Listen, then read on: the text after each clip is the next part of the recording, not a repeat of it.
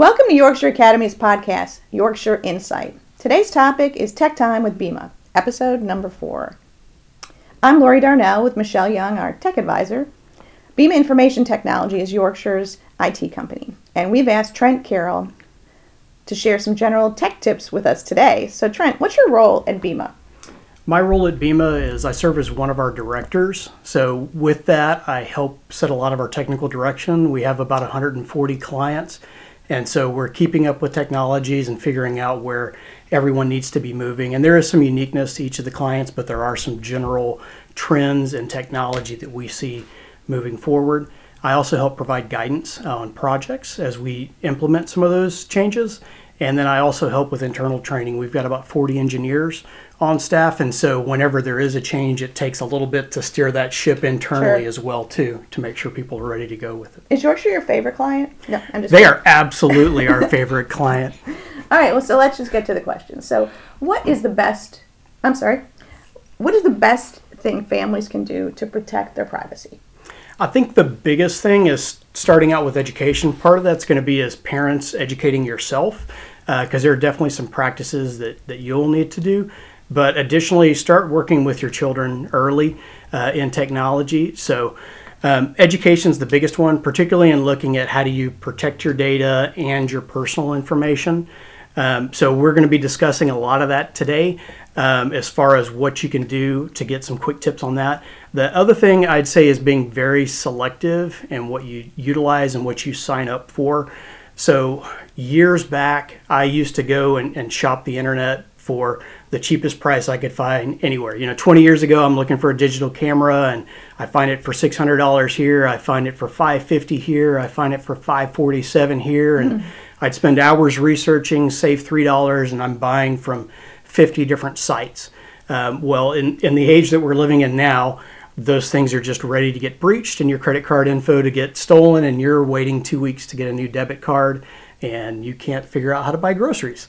So one of the things I did that kind of applies to a lot of this is I've really peeled back. I don't necessarily look for the greatest deal anymore. I've pretty much almost shop exclusively with Amazon now. They've got a lot. The prices are good and good enough that, yes, I could probably find it for $3 or $5 cheaper somewhere else, but giving someone else my information is not something I'm willing to do for a couple of bucks. So be very selective with what you use. And that goes beyond shopping. When you start talking personal data, that also delves into things you do like social media, whether that's Facebook or Instagram.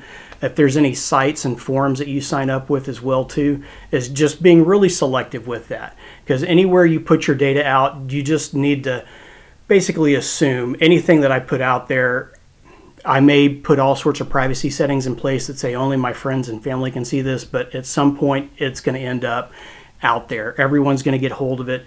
The more personal information you put out there, it's going to be grabbed by nefarious people as well too, whether they're going to start using that information to open fake accounts under your name, or there's definitely cases where criminals have apps where they can go through and look at social media profiles and determine, hey, based upon Facebook and Instagram and everything else, this person's on vacation in the Bahamas now, which means they're not home, which means their home is a great target for burglary. So there's a lot of stuff that goes on that you just don't even think about in the background. So be very selective with where you put stuff.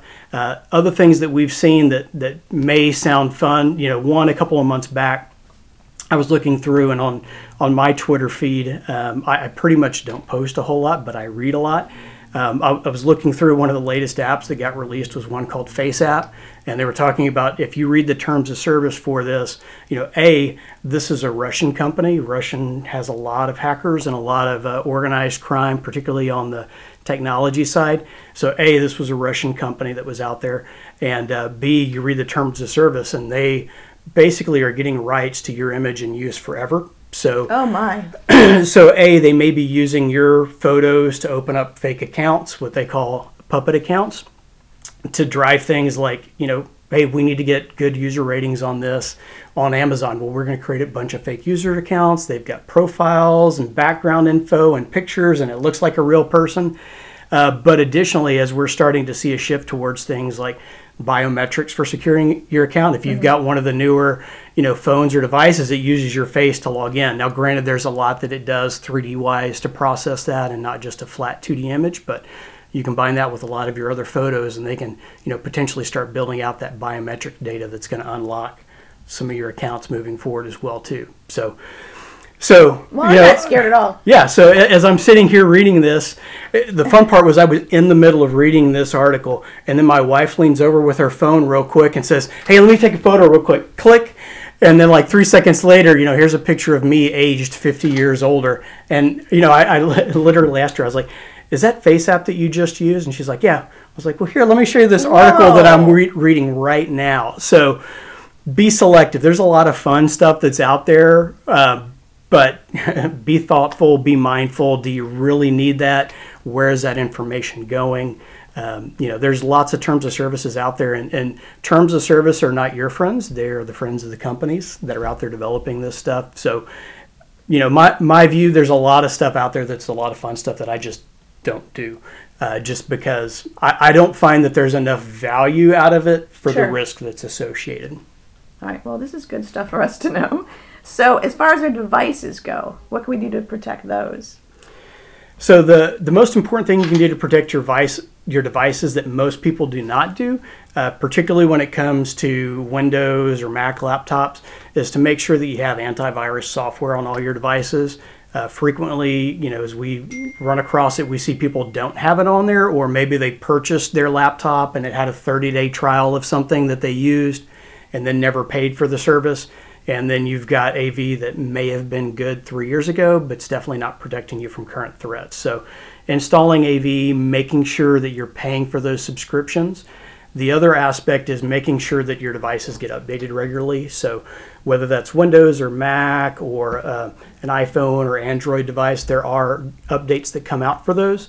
You should work to get those applied relatively quickly. You may not, in some cases, want to do that day one, because there are some cases where maybe there's a bad patch and Apple or Microsoft realizes that there's an issue within 24 hours and they kind of pull it back for a day or two.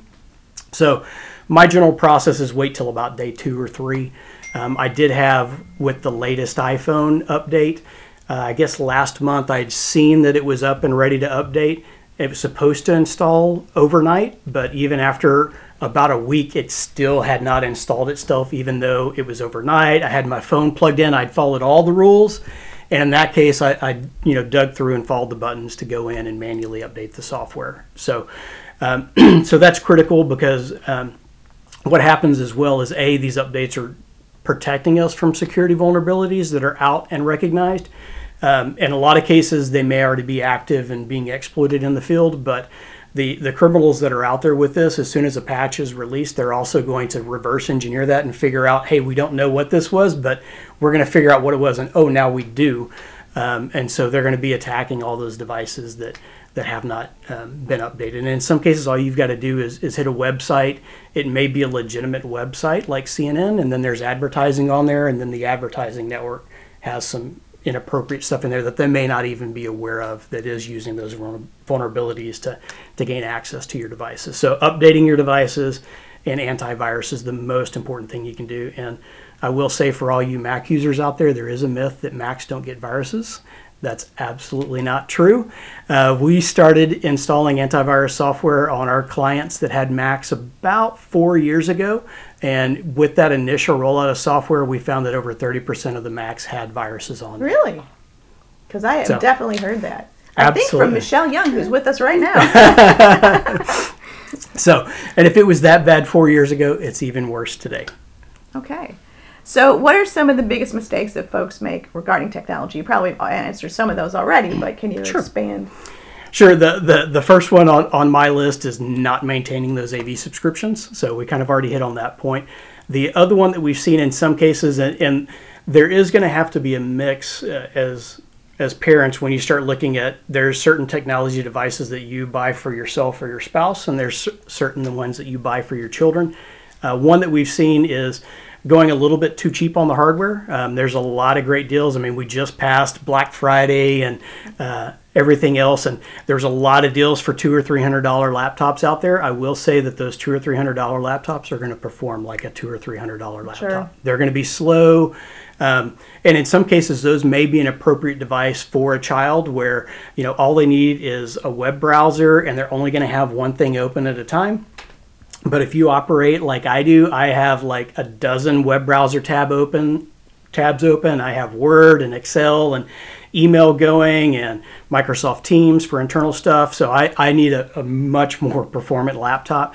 One piece of advice I'd give that's the one I've actually given some of my friends this last year as well too, is if you're going to be buying a laptop, particularly for an adult to use, like $600 is a pretty good low-end target. You're not spending $2,000 on something, but at $600 you start moving into a realm where you're getting enough memory, you're getting a solid state drive in there, and those things are greatly going to increase the performance of the device you get, and you'll be a lot happier with it. It'll last for longer than it will if you're buying a $200 or $300 one. So third thing I'd say, it similarly is running outdated hardware. So we are starting to see a tendency as well too, where this was my laptop or this was my smartphone and I bought a new one, and this one's 3 or 4 years old. I'm going to hand it down to my child to use.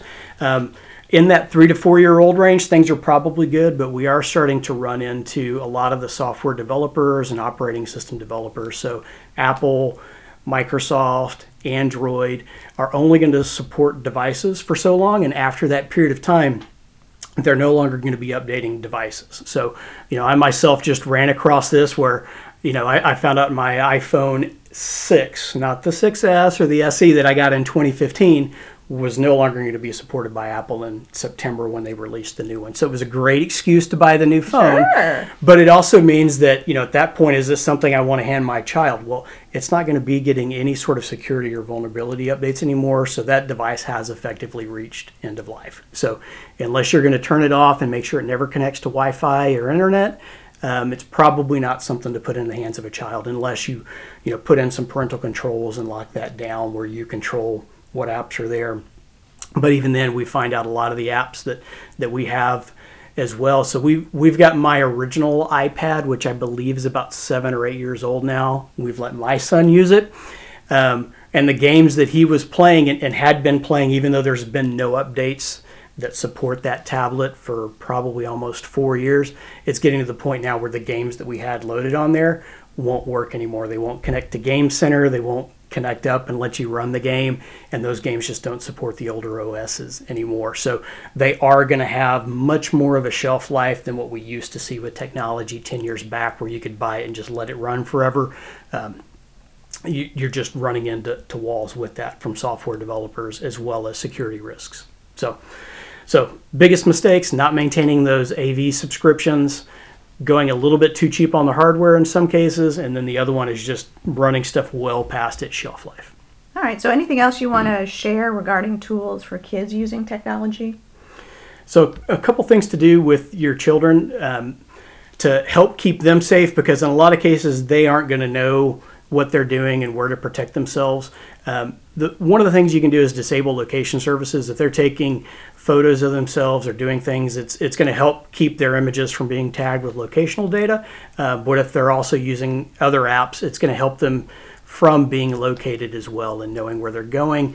You may not want to be having them do things like, it still happens some today, but a few years back, a lot of the popular services use check-ins. Like, I'm going to check into, I went to school here, I went to church here, or I ate at this place. Those are things that you probably want to avoid, because those can start developing patterns that if there are some nefarious people trying to stalk and find children, they can see that, hey, every Wednesday, this kid goes here, so I'm going to wait here and look, and he's at gymnastics, and I know his name is Joe, and when he comes out, hey, Joe, your mom said to come pick me up. She had to do something for work. So they've got their name, they've got their photo, they know who they're looking for.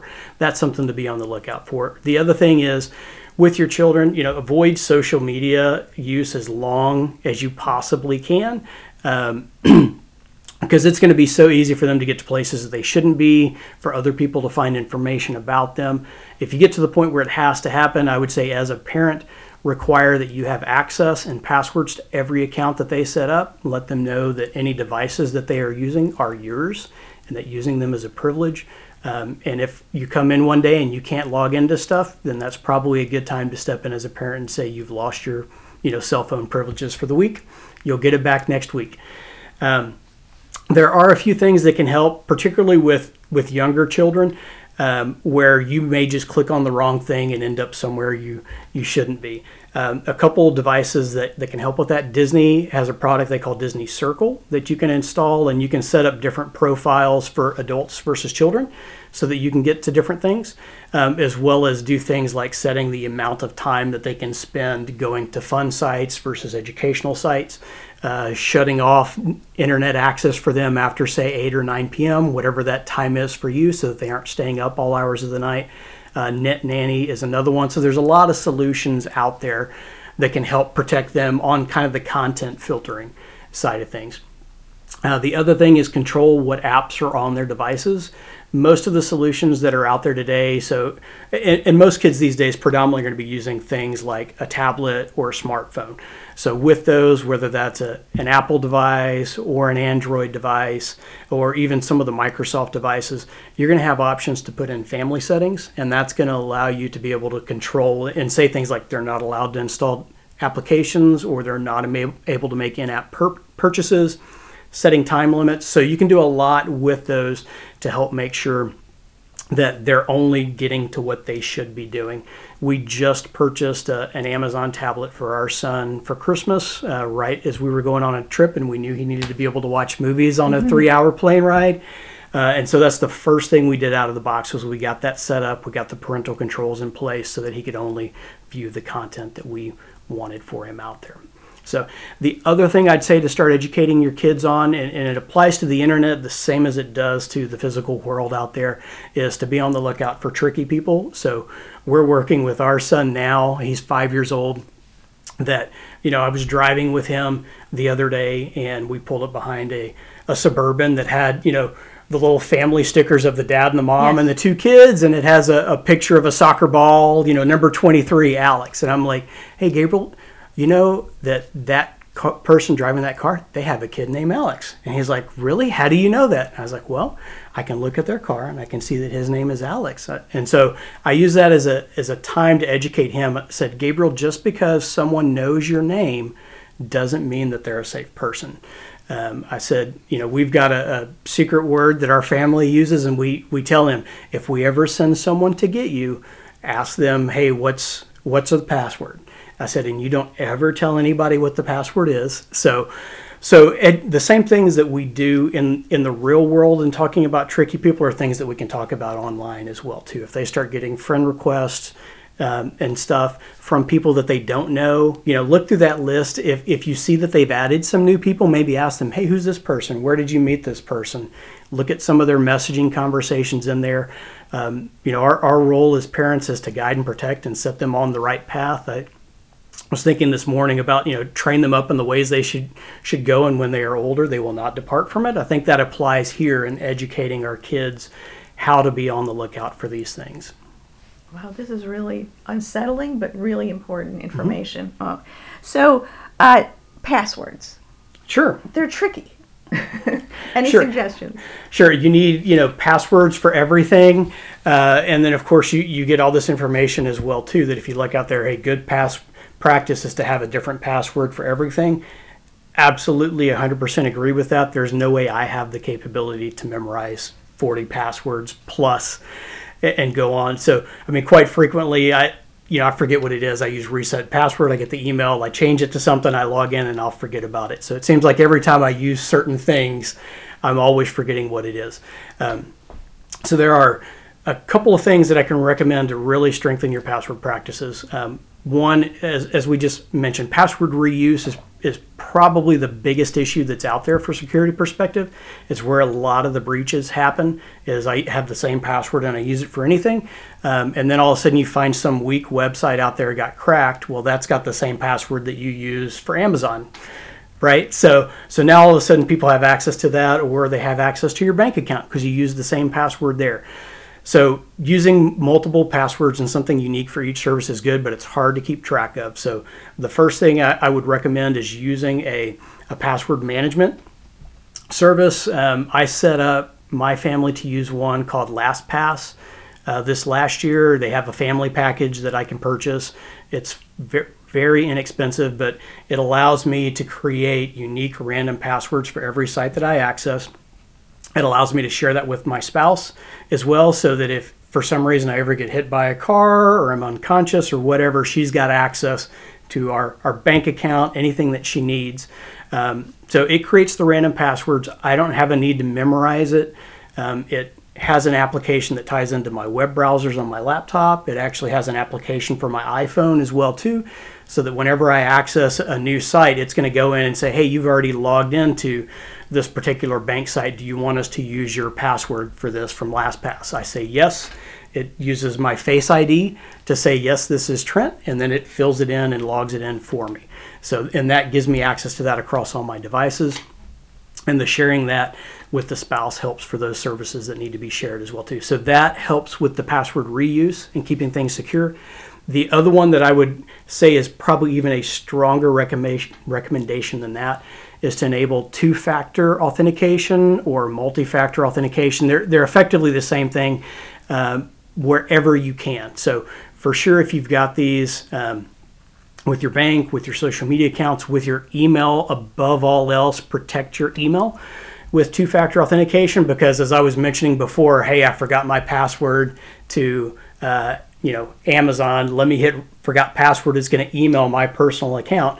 Well, if someone gets access to your personal email account, they're going to be able to look through your history, see which sites you're using, which banks you're using, and then just go in and do password resets for everything and get access to all of your accounts without having to find out those passwords either. So two-factor or multi-factor authentication. A lot of the services that I've used have really start to, when you log in, say, hey, you don't have this set up. We highly recommend it. So, commendations to them on doing that. But effectively what that is in most cases is you will also go and set up a second factor of authentication. So my password's not enough. I want you to also make sure that it's me. So in most cases, what they will do is they will either ask for your cell phone number and they'll send you a text message with like a 6-digit code to put in, or they may say, do you have an authentication app? And those authenticator apps that you can install for your phone, a lot of times they'll pop up a little barcode on the screen that you just let the camera on your phone scan, and then it will generate that 6-digit code for you. That tends to be a little bit more secure than getting an SMS message, just because there are ways to crack SMS, and it's a little bit harder for them to crack those authenticator apps. But so if you've already got an authenticator app and that's an option, use that. It is more secure. If you don't, SMS, I would say, is going to be perfectly fine for most people out there. And if you have a spouse like me who I've set up with an authenticator app and she can't remember what to open, I've just gone, fine, we'll set up text message. It'll come to you. Your phone's going to bing whenever you try to do something, and it's going to be there in interface, and that's a lot easier for her to use. So two-factor, above all else, is the most important thing, because those codes are typically 6 digits long, so there is 1 million permutations for that, and they're generally only good for about 30 seconds. So if someone does get your password, they're not going to be able to try 1 million different iterations within 30 seconds before that passcode expired and it's on to something else. So that's the most important one. Password manager, I would say, is the second place. So the one that I've used is LastPass. 1Password is also a good, reputable one. And that's the other thing I'd say is make sure you're using something reputable. And I will say you probably need to pay a little bit for it. If you're getting something like that for free, you probably need to be asking, why is this free? If you select a password solution that has been developed by criminal enterprises, you are actually just giving them everything that you're trying to protect. So spend a little bit of money out there. I think these are typically like about $3 a month, maybe $4 for a family plan where you can invite spouses and children as well too. Okay, well, I'm going to get one of those. I don't have that. That's a good tip. All right, so more a general question. So what's the best way to speed up your computer? Sure. There are going to be some computers that do support hardware upgrades. Apple is not going to be in that book. So if you're using a Mac, your way to speed that up for the most part is going to be buy a new one. There are a few things that I'll talk about that may help minimally, but if you do have a solution that allows you to upgrade hardware, adding memory is a big one. And then also, if it has a traditional hard drive, In a lot of cases, if you've got a laptop that's got like a 1 terabyte or 2 terabyte drive, it's a traditional spinning hard drive. The solid state drives generally come in smaller sizes but are significantly faster. And they have pretty much, in most cases, become the standard for most laptops within about the last 3 to 4 years. But once again, if you bought something that's in that $200 to $300 range, it's probably using just old flash memory with very little space, or it may be using a traditional spinning drive, and then you may have the option to upgrade to solid state. So that's a potential to get more speed out of it. The other thing that you can look at is, aside from hardware upgrades, if you've got some applications that you aren't using, haven't used in a while, get rid of those things. That may help free up some space and make things a little bit more performant. But additionally, there's going to be software upgrades that you don't need to be using and checking in the background all the time. Or if that software has just never been updated in 3 years, there may be some vulnerabilities that you're getting rid of. So if you aren't using it, get rid of it. That may help. The third point that you can do is, if you have all of your data backed up somewhere and you're using a cloud service like Apple's iDrive, or you're using Microsoft OneDrive or Google Drive, make sure that all of your data that's important to you is on those services so that they're synced. That helps with, if your device is ever lost or stolen, you can get that data back. When you get a new device, you just reconnect those services and all your documents and photos are there.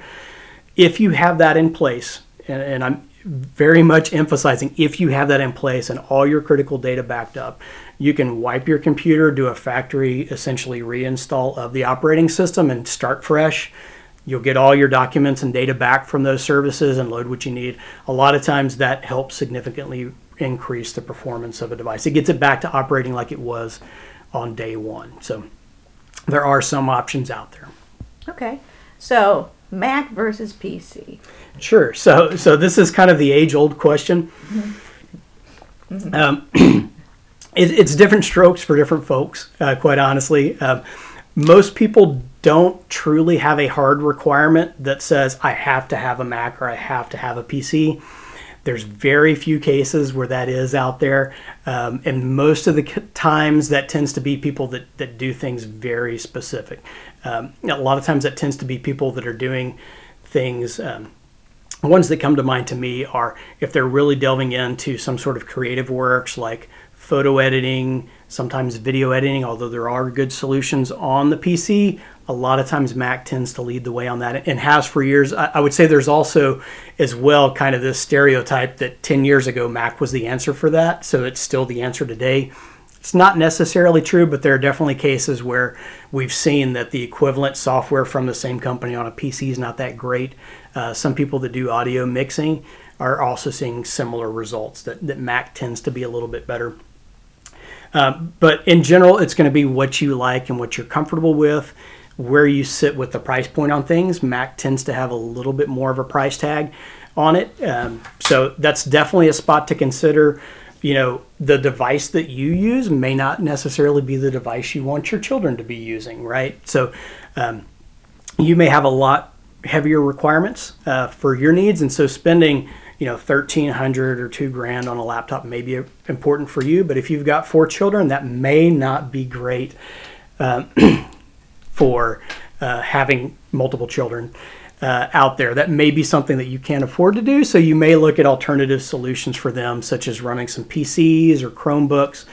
There's also a lot of educational apps that are out there. So depending upon what your needs may be for your children, if they have certain things that they need to run for school and they only run on certain devices, try to know that ahead of time and keep up with them. So the other thing that I would add to the Mac versus PC list is, there are Chromebooks out there now as well. We're starting to see some push for that in education. It may be a decent fit for people at home as well too. It's one that I had considered as we were looking for a replacement laptop for my spouse this year.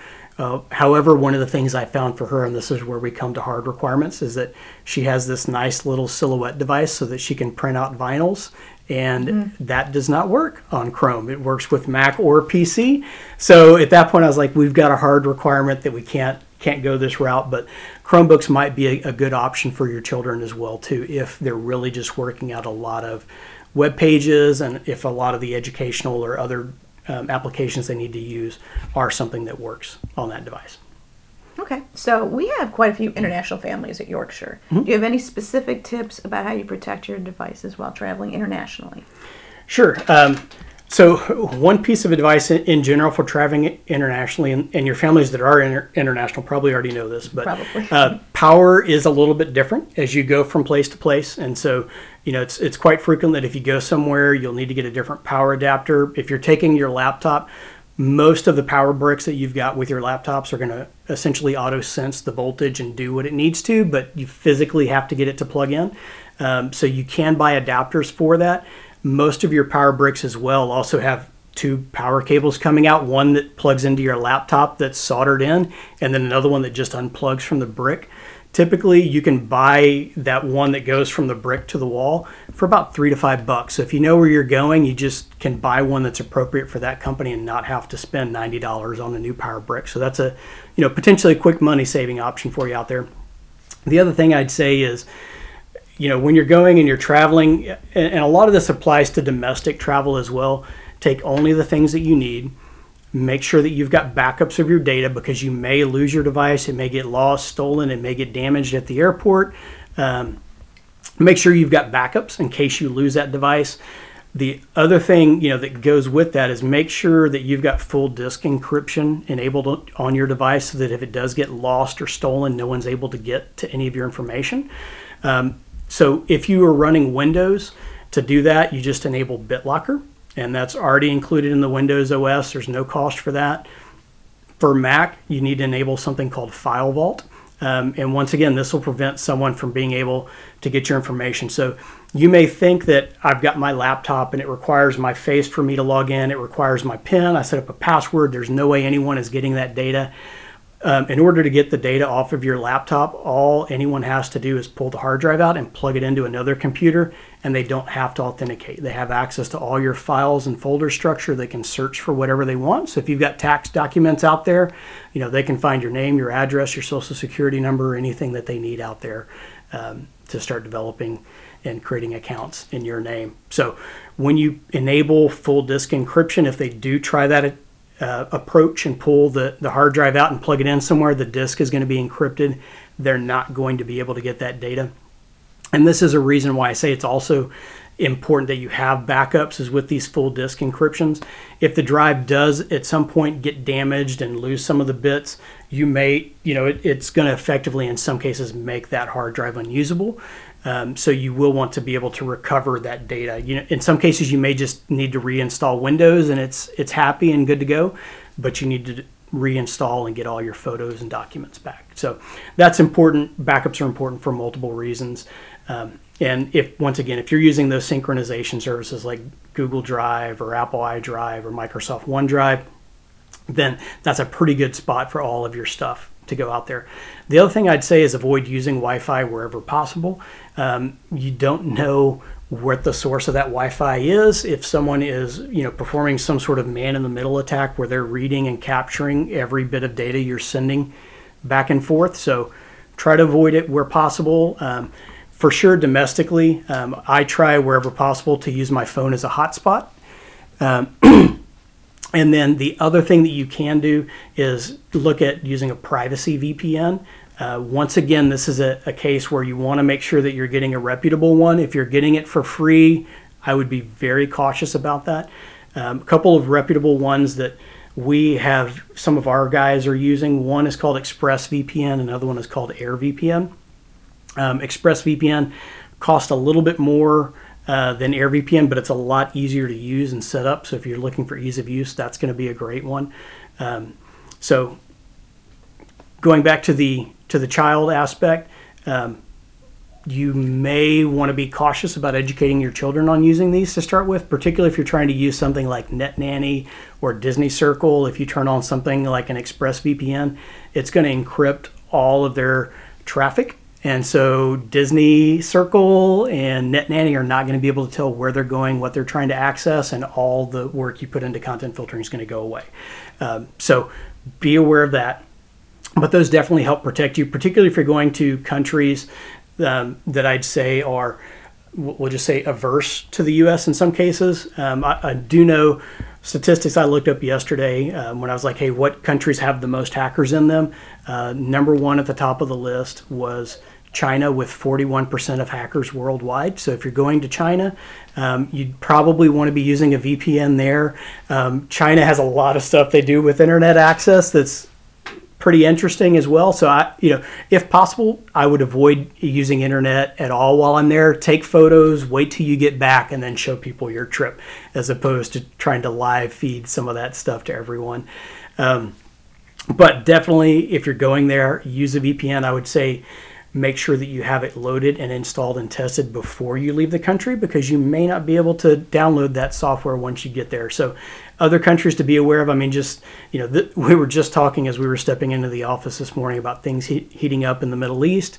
Those would be countries that I would be concerned with as well too. Ukraine is another one. And so be aware if you're out there, there's some places that are just not reputable that there's a lot of concerns with. So use a VPN, avoid Wi-Fi use as much as possible. If you've got your own phone that you can hotspot, connect to that. You may pay for some overages, or you may just be really strict with what you use it for. Whenever I travel, I try to download tons of movies ahead of time. That way I don't have to chew up lots of bandwidth on my hotspot. Email's not going to take a lot, nor is working in sort of any documents for work. It's generally, hey, you just downloaded 2 gigs of Netflix. That's going to end up blowing up your cell phone bill. Okay, well, wow, this is really, really extremely informative and important.